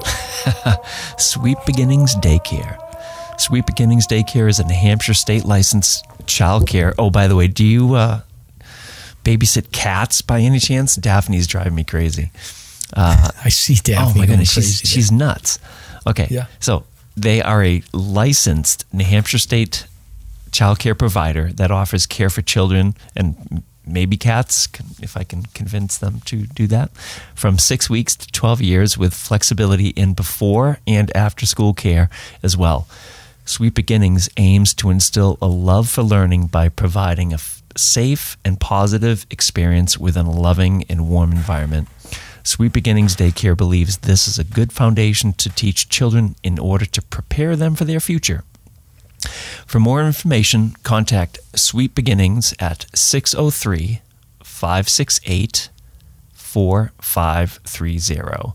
Visit them at Sweet Beginnings Daycare on Facebook or email Shandy at shandyelliott@outlook.com, and that's ShandyElliott. Get those kids babysat. I got to talk to Shandy a bit about her business. She's doing well, but you can imagine that's an interesting day being surrounded by so many young ones, right? Yeah. I mean, I remember, so my kids are like 2 years apart. So I had three, a 4-year-old, a 2-year-old, and a newborn. So, but that was a long time ago. Yeah. I mean, you know even better than I do. Oh, hell yeah. Yeah. Yeah. So hang in there, Shandy. Doing a good job. Yes. Yep. All right. So moving on to search and rescue news. We don't have anything local, thank God. So this first one is a dog story here, Stomp, and it's in California. So I think California and Hawaii are going to keep us busy today. So a California dog owner has an Apple AirTag to thank for being reunited with her Australian Shepherd after the pup was swept away by floodwaters. Yeah. So Emily Brill was walking 1-year-old Seamus in San Bernardino County on Monday. I think they're getting a lot of rain out there. Oh, hell yeah. It's crazy. Yeah. So dog got away from her and ended up in a flood control basin churning with swift-moving floodwaters, which swept the pooch away before the owner could grab him. So the water was going fast. The dog just put one paw in the water and was off to the races. So the fire department was dispatched and began scouring the area in search of Seamus. I guess the owner put I guess there's a detailed Facebook post on here, but I guess while looking through the area, they had flagged down. They had been the police had been flagged down by people that had reported seeing a dog floating down a channel and hearing it bark. So there's a bunch of photos here. So this is basically one of those, like, do you ever see Grease, Stomp, where they do the race of the cars in that dry drainage? Yeah, it's basically that, but when it floods. Yeah. Crazy. But hey, good story. Yeah. Little guy was so rescued. The witness, they followed Seamus and noticed that the canine had found a way out of the water and into some access tube. I guess the dog was equipped with an Apple AirTag and a conventional ID tag, so that was able to, I guess rescuers were able to pinpoint the location of the dog. So the dog was drenched and dirty, but otherwise okay. The pictures are amazing. It's a great story.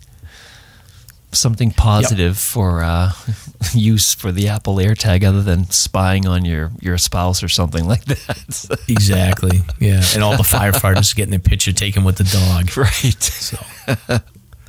So oh man, good. All right, this next one here is, well, wait a minute, is this the you've got a hiker died after a 700-foot slide, but didn't we do this last week? This isn't I think this is the same story we did last week, right? Well, I can't be 100% sure because I deleted a story that captures 2 or 3 of these events, so this may be a new one. Yeah, no, this is the same one we did. Okay. So there was I guess there's like 3 chutes here that are on this Mount Baldy. Matter of fact, there's a couple of things going on. We didn't pull this article, but there's an actor that's missing on Mount Baldy right now that we'll cover next week.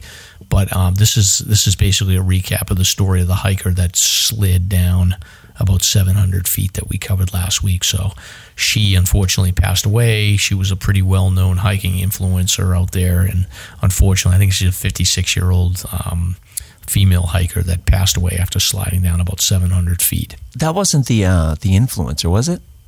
Yeah. It was. Yeah. Okay, because there have been others. Because I deleted a story earlier that was talking about just the region trying to educate hikers about the dangers up there because too many people are slipping and sliding away. Yeah, there's a lot going on in Mount Baldy at this point, so I think it's a good place to avoid unless you really know your stuff. Yeah, definitely. Right now. And then, Stomp, are you doing this to me on purpose? No, but I found it fascinating because I do my weekly, scouring for stories, and Hawaii showed up at least a dozen times. I couldn't believe it. Yeah, I'm going to get my daughter. So my daughter's there right now. She's on a school project for 8 weeks. I'm going to have her come on and do some recaps of her hiking when she gets back. I hope so. That'd be fascinating. Yeah. She's been out already. She's done I think 2 or 3 hikes. So I think she's been she's pretty good. I mean, she's got the Gaia app, she's got the paper map, she knows what she's doing. So knock on wood, she won't get in trouble. But Stomp's got 3 search and rescue. So this first one is Stairway to Heaven. Is this like, it's like this really well-known hike, and I think part of it may be closed off. I think the stairway part of it is closed off, but it's called Stairway to Heaven.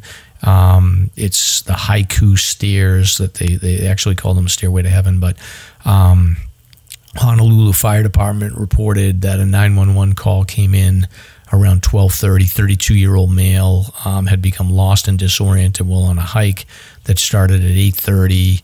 The fire department responded to the call, and I feel like in Hawaii, like they don't even mess around. Like everything is helicopter based with their rescues. It seems that way. I mean, and I just think they have a lot of helicopters on the island. But sure. So the call came in at 12:49. Actually, first rescue unit arrived at 1:07, and a landing zone was established nearby, and rescue personnel were transported to the hiker. He was secured and transported back to the landing zone by 1:38. So this is within 45 minutes of the call coming in. They had a helicopter, and they had him in the helicopter. Yeah. I was just laughing at the typo. Recuse personnel. Yes. Those are the people that recuse themselves from the rescue. Yeah, exactly. And then we've got another story here. I think this is a different island. Hikers died at a viewing platform at Hawaii Volcanoes National Park. 70-year-old from Arizona passed away Sunday around 11 p.m. at Keanakokai Viewing Outlook. I guess this was a medical incident, so other park visitors called 911, tried to administer CPR, but the man was pronounced dead at the scene and taken north to the Hilo Medical Center. Sounds like he was believed to have died from natural causes. Yeah. The Keanakokai Outlook gives visitors a view into the volcano's crater, which was covered by lava flow in 1977. The National Park Service suggests that the eruption may have been covered a quarry that was a source of hard rock used to make many tools such as axes. So it erupted in 1974, covering the crater with about 20 feet of lava. So it had brought the floor up to its current level. But interesting, right? It's only a mile hike, so it sounds like he just, not a bad place to pass away, I guess, right? Yeah, I suppose so.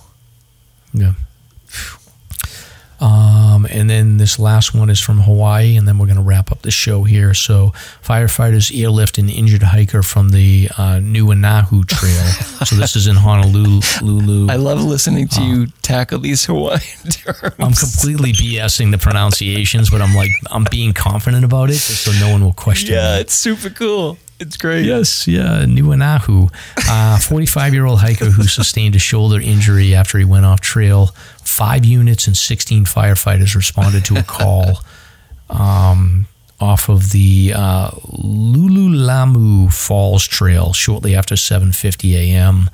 And fire rescue crews located this guy at 8:25 a.m.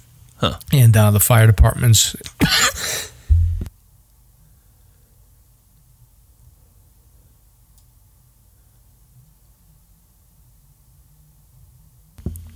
The fire department.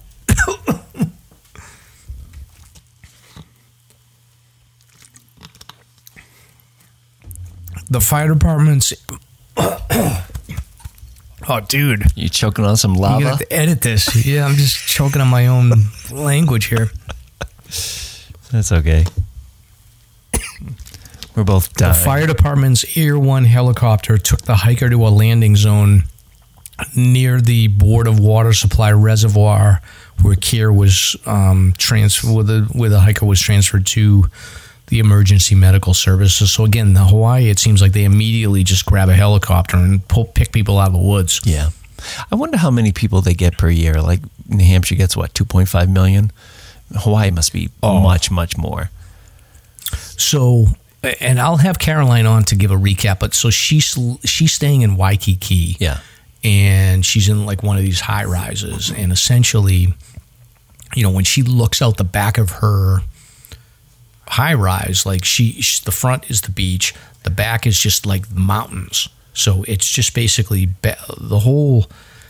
it seems like the whole island is just surrounded by mountains. So there has to be like miles and miles of trails that people can go hike, and you can see the ocean from all these different angles. Mm-hmm. It's amazing. So, I mean, that's just one island. That's Oahu. That doesn't count like the islands where the volcanoes are on either. Yeah. Well, how long is she out there for? 8 weeks. 8 weeks. So she's doing like a work project for school, she's living her best life. Yeah. Air quotes, parentheses. Air quotes. Work. So, yeah. Exactly. Work. She's doing like some project for a botanical garden, like to do with like marketing and getting people to like sort of be more dispersed around the area of the botanical garden. So it sounds like a pretty cool project. Wow, that's neat. Yeah. Time of your life, kid. But anyway, Stomp, that's all we got. So episode 89 is a wrap. It's a wrap. We did the buddy hikes. We talked about search and rescue. We talked about missing people. we did a lot. Well-rounded. And we talked about pop culture. Yes. We'll see you next week. Later. Thank you for listening. If you enjoyed the show, you can subscribe on Apple Podcasts, Spotify, Podbean, YouTube, or wherever you listen to podcasts. If you want to learn more about the topics covered in today's show, please check out the show notes and safety information at slasherpodcast.com. That's SLASR podcast.com. You can also follow the show on Facebook and Instagram. We hope you'll join us next week for another great show. Until then, on behalf of Mike and Stomp, get out there and crush some mega peaks. Now covered in scratches, blisters, and bug bites, Chris Staff wanted to complete his most challenging day hike ever.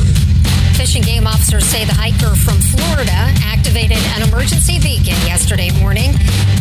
He was hiking along the Appalachian Trail when the weather started to get worse. Officials say the snow was piled up to 3 feet in some spots, and there was a wind chill of -1 degree. And there's 3 words to describe this race. Do we all know what they are? Lieutenant James Nealon, New Hampshire Fish and Game. Lieutenant, thanks for being with us today. Thanks for having me. What are some of the most common mistakes you see people make when they're heading out on the trails to hike here in New Hampshire? It seems to me the most common is being unprepared. And I think if they just simply visited hikesafe.com and got a list of the 10 essential items and had those in their packs, they probably would have no need to ever call us at all.